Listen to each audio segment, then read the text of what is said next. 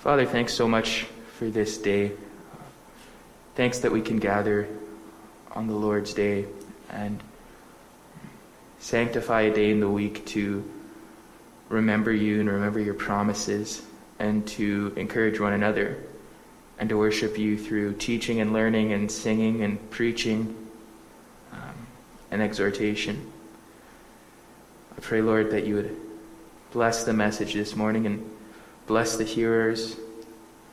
Bless my speech, Father, that I would speak your words from your word. I pray your hand would be on this morning, and I ask in Jesus' name. Amen.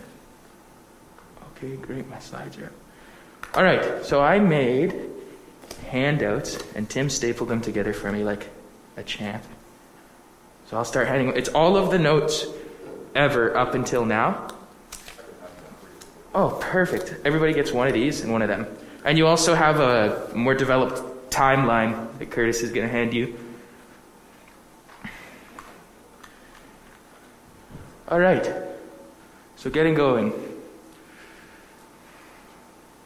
So last time we looked at the latter prophets, Isaiah, Jeremiah, Ezekiel, and the 12. We didn't look at the 12 too in depth. We kind of had to rush through them. But we talked about their themes. And now this morning we're looking at the writings.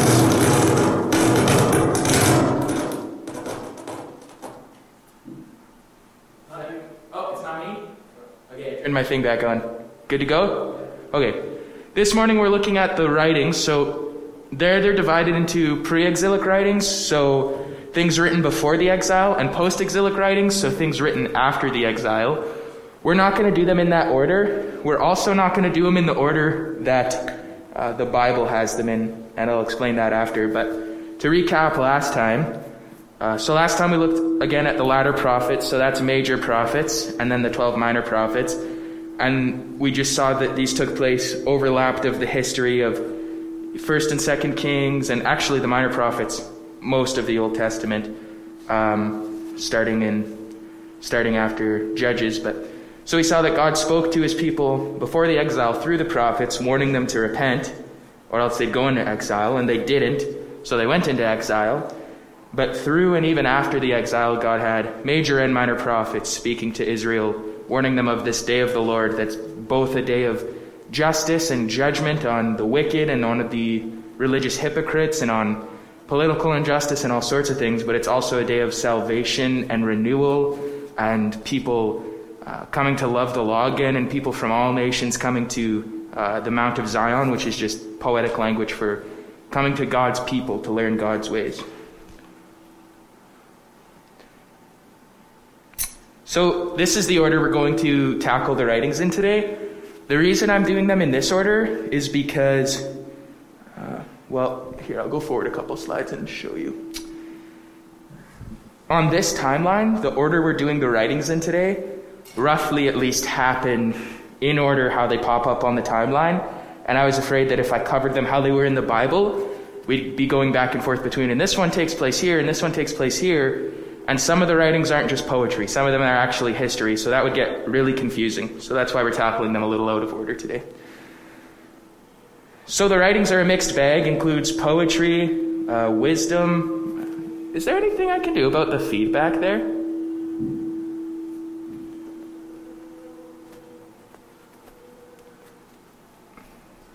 I'll just keep going while they figure that out. Includes poetry, wisdom, prophecy, history, reflection on history, and sub-narrative side stories within history.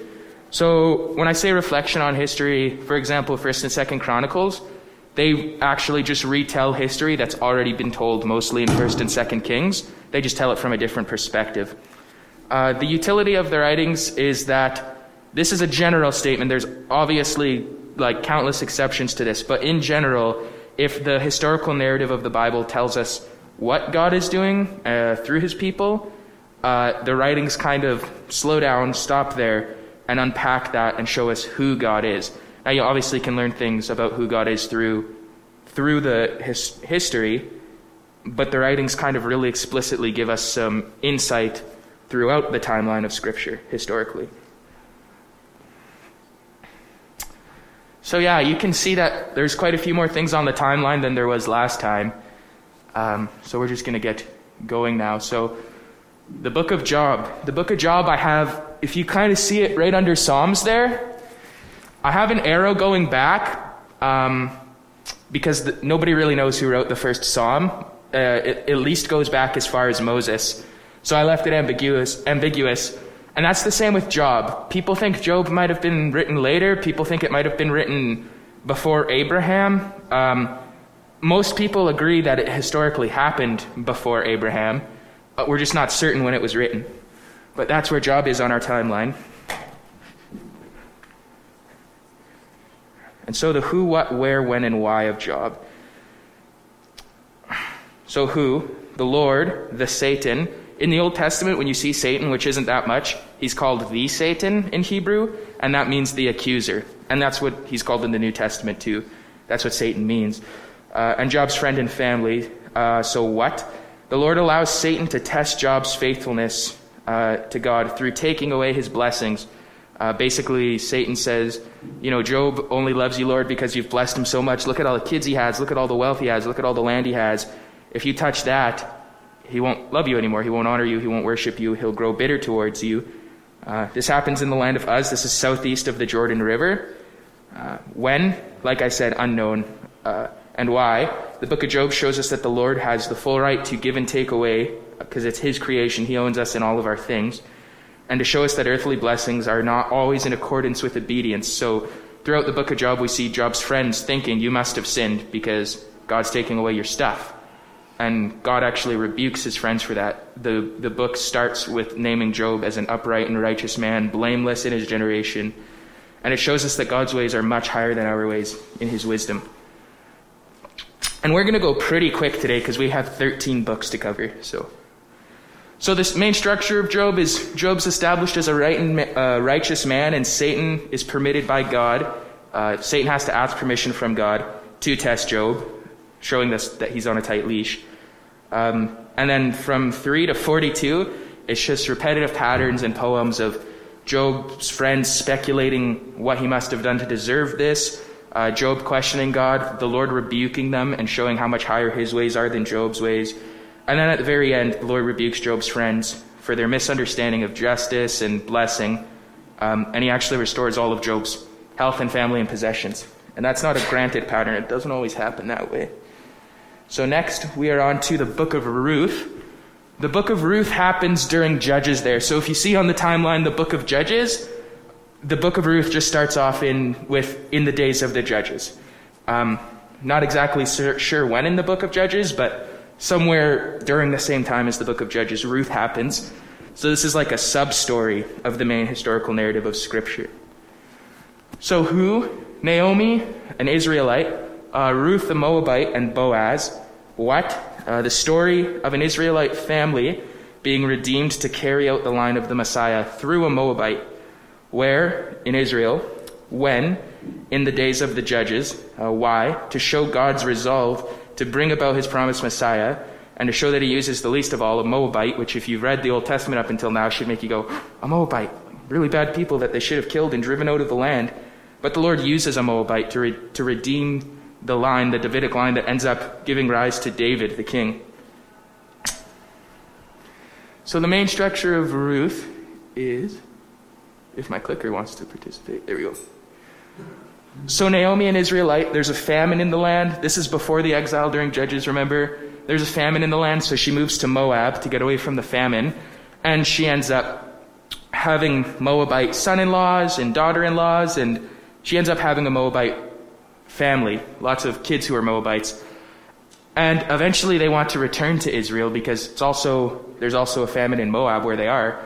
And so her daughter-in-law, Ruth, who is a pagan Moabite, comes back to the promised land with her. And then chapters 2 and 3, Ruth meets Boaz, Naomi's family redeemer, and asks him to marry or redeem her line. So that was just a practice in ancient Israel. Pretty much every Israeli family had what was called a redeemer, meaning if things look really bad and our line can't continue, you'll marry somebody and you'll keep our line going. And so chapter 4, the Lord does this for them, and Boaz marries Ruth, and it ends with a genealogy showing us that this gives rise to King David.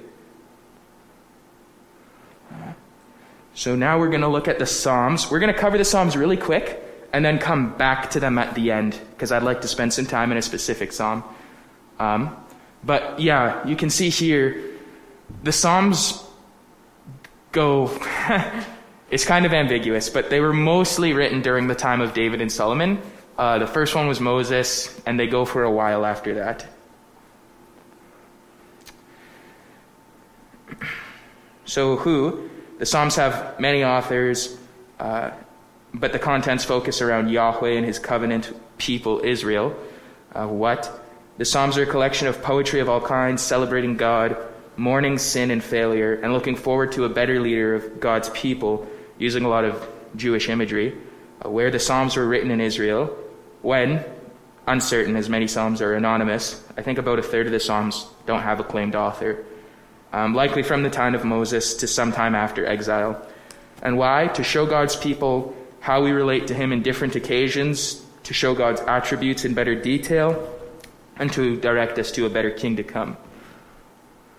So an important note while reading Psalms is that, well, almost every Psalm is pointing to Christ, and you could argue every single Psalm is pointing to Christ. They always have an immediate context in ancient Israel. And if you kind of skip over that because you pick up a few Jesus-sounding things in there and just run with that, you'll probably always miss the fullness of the real way Christ is fulfilling that. So it's really important to remember that all of the Psalms have immediate fulfillment to the Jewish people. And that really just enriches how Christ fulfills it when you understand that. Proverbs, mostly written by King Solomon, and the Proverbs are a collection of wisdom for God's people to think on. It's literally line after line of scattershot wisdom. You could open your book of Proverbs and point anywhere, and you'd just be landing on a wise saying, and you'd point to the one under it, and it probably has nothing to do with the one above it. Written in Israel during the reign of Solomon. Solomon probably wrote most of the Proverbs, but it's applicable at all times to God's people. And why? It says wisdom calls out. The book of Proverbs paints wisdom as a woman who's calling out on the street corners. Come and get wisdom. Come and have wisdom. Why should you stay simple? And so we get this wisdom by listening to and obeying God's word. A common phrase repeated throughout the Proverbs is, get wisdom, get wisdom. I think there's one verse that tells you to get wisdom by getting wisdom. Just get it. So that's the Proverbs. An important note in Proverbs is, the Proverbs give us a general outline of how to live in God's world well and how to thrive in God's world. It's just a general outline of input-output. The world's corrupted by sin. So all of the Proverbs the Proverbs aren't promises, they're wisdom, right? So like the slide says, you could raise your child up in the way that he or she should go, and they could still fall away from the Lord. But generally, it's wise to train them up in the way they should go, for example, because most times they will end up following the Lord still. And a lesson we can learn from Proverbs is that wisdom doesn't apply itself. So you don't just read the book of Proverbs and you're wise, because King Solomon wrote the book of Proverbs, and he was very unwise. He had several wives. Actually, in Deuteronomy 17, there's a list of rules for a king not to break, and Solomon breaks all of them. So wisdom doesn't apply itself. You have to do the hard work to apply the wisdom.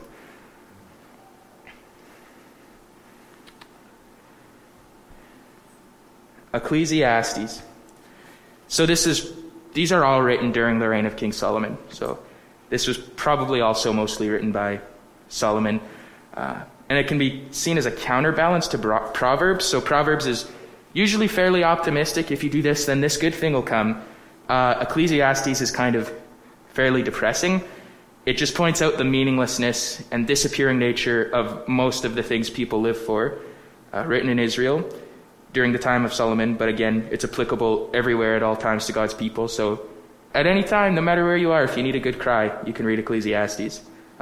Why? To take away our hunger for pointless things and need for control in this life.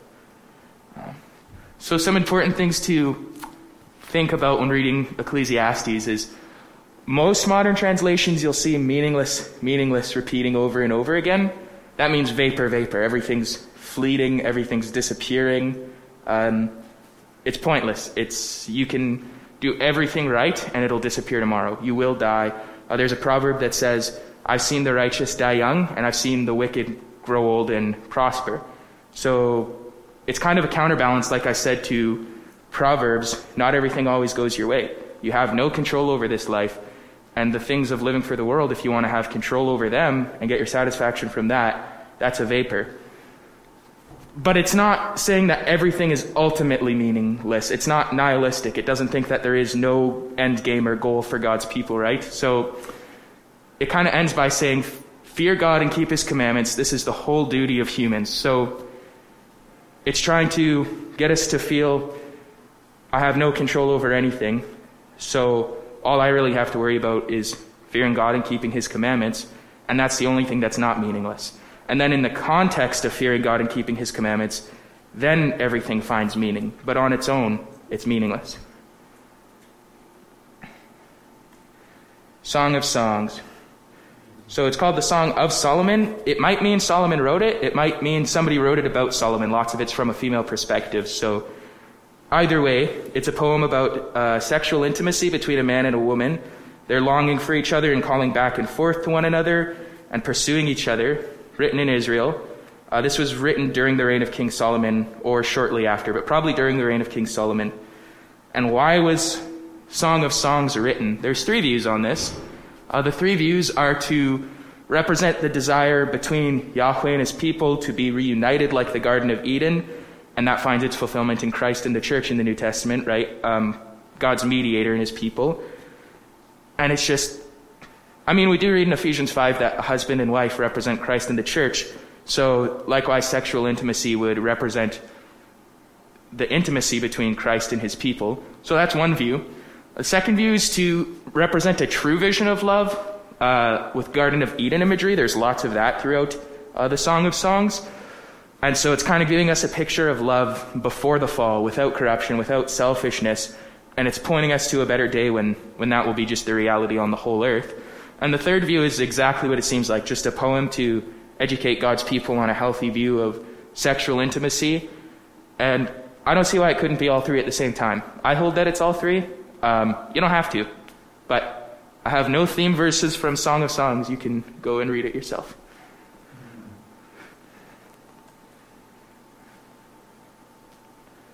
All right, so now we're going to look at Chronicles next.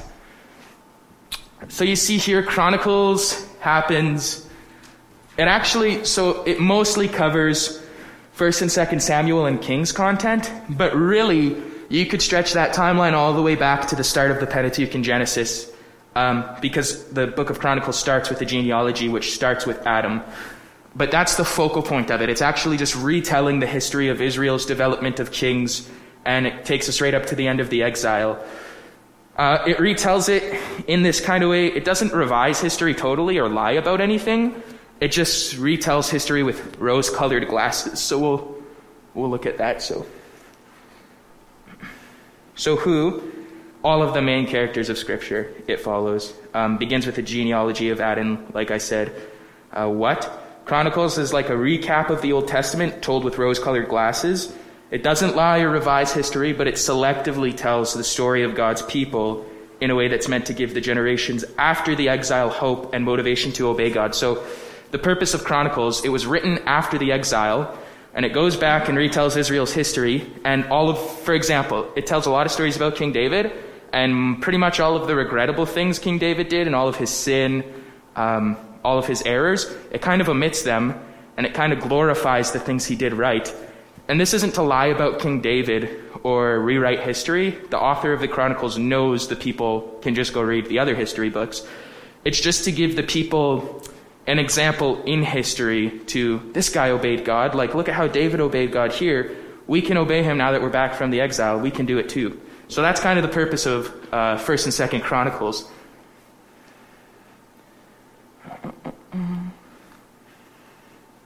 So now we're moving on to Lamentations, and if you see there right above the exile, Lamentations is written after the exile, but it's about the exile. So all of the mourning in Lamentations takes place during the exile, while Israel is taken captive by Babylon and under foreign oppression and not in their homeland. So the who, Israel and Babylon. What is it? So Lamentations, it's a lament or like a sorrowful reflection for Israel's state in exile. It focuses on the oppression and pain that they have while they're in exile. And this is in contrast to them remembering the blessing that they experienced while they were still in the Promised Land, where this takes place in Babylon and was written it takes place during the exile, was written after. And why? This is to show the consequences of disobeying the covenant. So remember, that's the point of the prophets. You disobeyed the covenant. We're calling you out on that. This is the fruition of that. Lamentations reflects on that. Here's what happened. We disobeyed God. And so God's not only faithful to bless and fulfill his good promises that we want to enjoy, but he's also just as faithful to judge. If he's promised, like he promised to the Israelites at Mount Sinai, if you fail at one point in keeping my whole law, Deuteronomy 28 is full of curses, and Lamentation is showing God's not only faithful to carry out the blessing, he's faithful to carry out the consequences of sin if we sin against him. Daniel's also an exilic book, so it happens during the exile. So who? Daniel, an Israelite under Babylonian rule, and he's an interpreter of dreams. What? It follows Daniel as he stays faithful to God under oppression from the Babylonians. So Daniel is this Jew who's in exile, and it's really hard for him to stay faithful. They're trying to make him break all of the kosher laws for what he can eat. They're trying to make him worship crazy statues that are definitely not the Lord. And it focuses on a lot of visions which display a pattern of God's people being oppressed by powers that be, but ultimately liberated and saved by a figure called the Son of Man, who all nations will worship one day as a king. The thing with the book of Daniel is I really wanted to get into the book of Daniel, at least a bit. But the thing is, if you start getting into the book of Daniel, for anything to make sense, you have to really get into the book of Daniel. So for time's sake, we're not going to get into the book of Daniel as much as I'd like this morning. But there is a lot of visions in there that a lot of Christians disagree about. But this is the main theme of it that all Christians can agree on. It's just a pattern of God's people being oppressed. But this Son of Man, who sits at the right hand of the throne of the power on high of God, he'll be worshipped and served by all nations. And one day that will be the King of Israel, and all nations will worship Israel, or will worship the Lord of Israel and come to Israel for wisdom instead of the other way around. So this would be very hopeful for Daniel to be having these visions and dreams during exile when it's reversed. And why? Like I said, to give God's people hope when they're discouraged or oppressed by earthly powers, that one day the Messiah will rule and reign forever, and all nations will obey him. Now we're going to look at Ezra and Nehemiah. So you can see it there over the return from exile. So this happens as the Jews are starting to be released from exile. The Lord has mercy, and the king that they're under at the time says, you know what? The Lord put it on my heart. You can all go home. So they start doing that, and that's what Ezra and Nehemiah are about.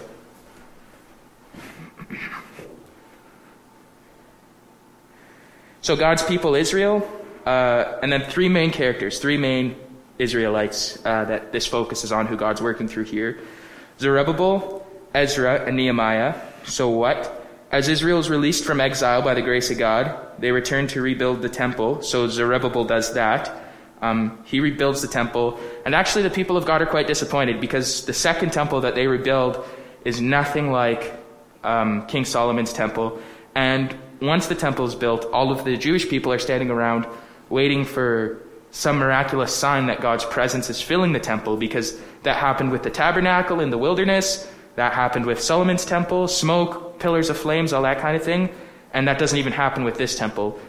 So the people who were born before the exile and remember the former glory days when the temple was beautiful and amazing and God's presence was clearly there, they're really upset. They're really not happy. They're really not grateful that they're brought back from exile. They're basically asking, why would God even bring us out of exile for something as lame as this?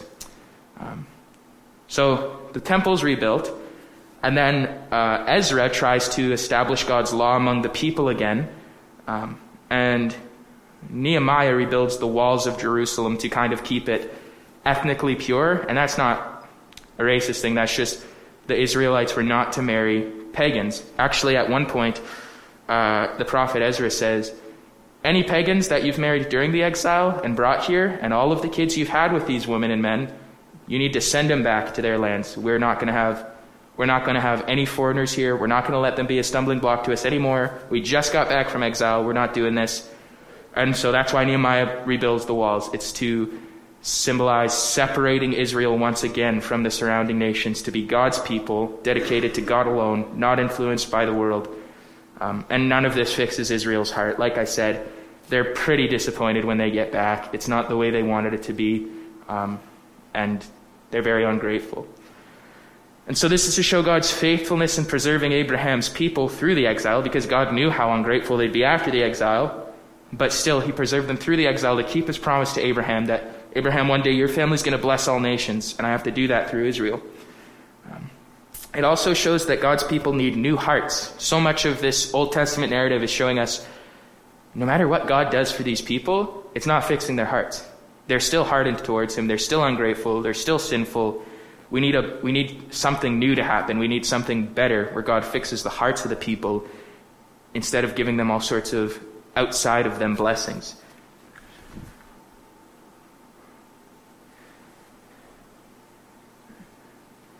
So Esther, I'll go back to our timeline quick here.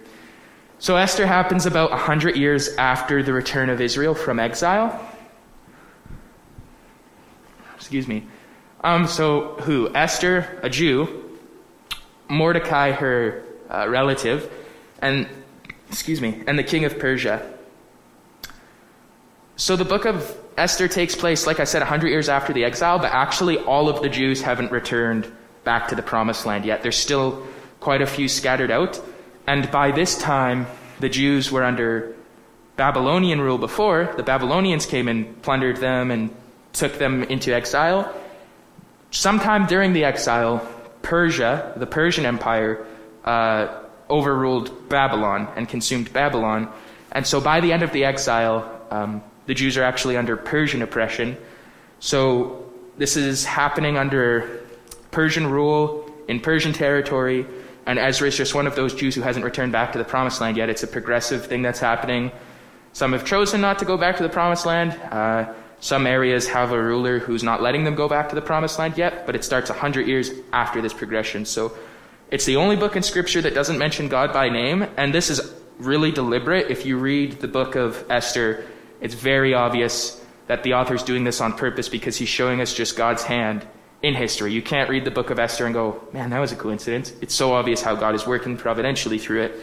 So it follows Esther. She's secretly a Jew under this Persian rule while she's still in exile.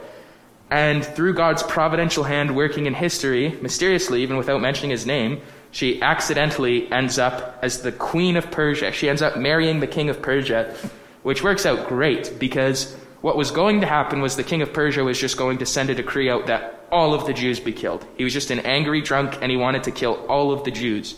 Well, he ends up accidentally marrying a Jew, and through Esther, through this providence that the Lord gave for the king to marry a Jew, Esther is able to convince him not to destroy all of the Jews into land and to kind of modify the decree he gave so that God's people could be preserved. And so why this shows us God's hand providentially working in ordinary circumstances. It doesn't have to mention God once for you to say, hey, something's happening here. The Lord's doing something. And it shows God's covenant faithfulness to preserve his people by acting in history. Okay, so I said I wanted to come back to a psalm in our last 15 minutes. And we're right on time. That's perfect. So we'll break off into a few groups here. How about Joan up, and then you can't be in a group, Chris? Okay, that's fine. No problem. And then we'll go you three guys, and then we'll go you guys. And so get into groups and read. And Jason, do you want to join their group? Thank you. Get into groups and read Psalm 72, and answer the following questions. So you can read them while you're reading it, but I'll read them out for you. So ask yourself while you're reading this, how does this psalm point to someone who will fulfill the promise to Abraham that all nations would be blessed through his seed? How does this psalm point to a fulfillment of the promise God made to David that his son would rule over all of God's people forever? And then the psalm clearly connects these two promises. I hope you'll realize as you're reading it, how does the psalm show these promises helping one another to be fulfilled? So how does the psalm connect the promise to Abraham and the promise to David? How is the promise to David in this psalm helping the promise to Abraham find its full enforcement? And I'll take about 8 or 10 minutes for that, depending on what we need.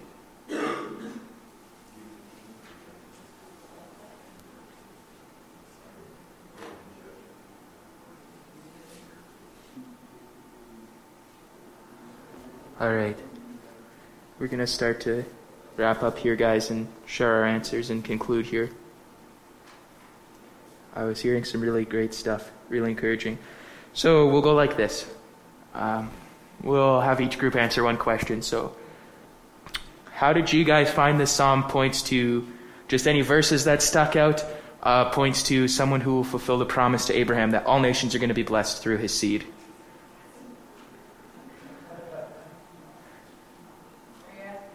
Yep, we'll go this group one question, that group one question, that group one question.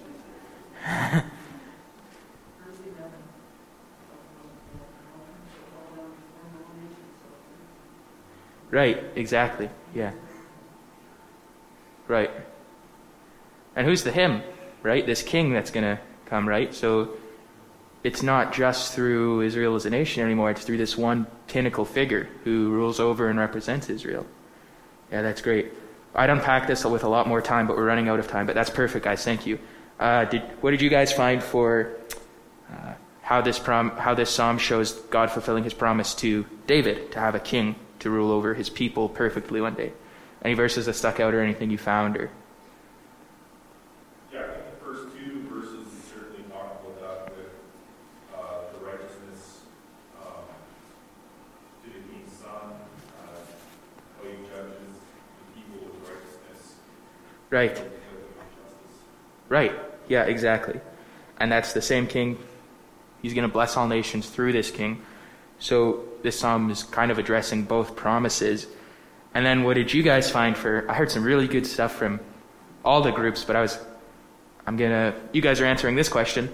How are these promises connected? How does the first one get fulfilled by the second one, the promise to David?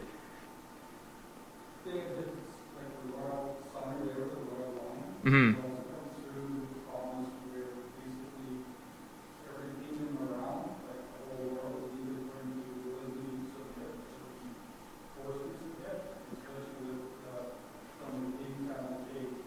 Right. So it's basically giving the promise that this is the culmination of the promise that everyone as a whole world will be moved by the Lord. Right. I love how you put that. Yeah, that's exactly right. So there's this promise to Abraham, all nations are going to be blessed through your family. And then there's this promise to David, from you, the king of the family of Abraham, there's going to come a perfect king who rules over God's people forever with perfect justice. And then we see that fulfills the promise to Abraham to bless all nations, because this king is going to bless all nations, because he's going to rule with God's right hand in all nations. He's going to establish God's justice and God's ways, and that will automatically be a blessing to all nations. So just to wrap up here, this was really good stuff, guys. Thanks. I appreciate it. Covenant connections here. I just want the last thing that we realize now that we're finished up the Old Testament. The covenants are not separate from each other. The promises aren't separate things from each other, separate little spots on God's storyline. So here's kind of how they stack on top of one another, expecting the new covenant. And then we'll be really quick here and then we'll be done. So the creation covenant, if you guys obey perfectly, you can stay in perfect presence with me in this garden, right? And then the Noahic covenant renews that, right? And tries to start it again through Noah, restarts humanity, and then establishes a consistent pattern in creation so the rest of the promises can happen. Because if God destroys the earth again, we can't have any more promises. Then the Abrahamic covenant establishes a family for God to start restoring this Eden state to again, right? The Mosaic covenant gets this family out of oppression and reveals God's standards to this family that God has given Abraham. And then the Davidic covenant promises a king to take these standards and execute them everywhere, the whole earth. So the Abrahamic promise is fulfilled in the Mosaic promise, right? In the the Israeli covenant. Here's your people, Abraham. I've brought them out of Egypt. Here they are. And then those standards that they learned, the king from David's line is going to enforce them everywhere. And so the promise to Abraham will be fulfilled because all nations will be blessed in that way through that king. And this all points forward through the prophets throughout the whole Old Testament to a promised new covenant. So it's not just that this king will rule over the whole world and the law will be outside of them and they'll just have to follow this king because he's from God. They'll want to. The Lord will put his law in the hearts of his people. And the whole Old Testament's now just looking forward towards that. So, yeah, to just finish, the covenants are helping each other. They're all connected. All of the promises are building on one another for us to expect something really great. And we'll see that next time in the Gospels. Thanks, guys.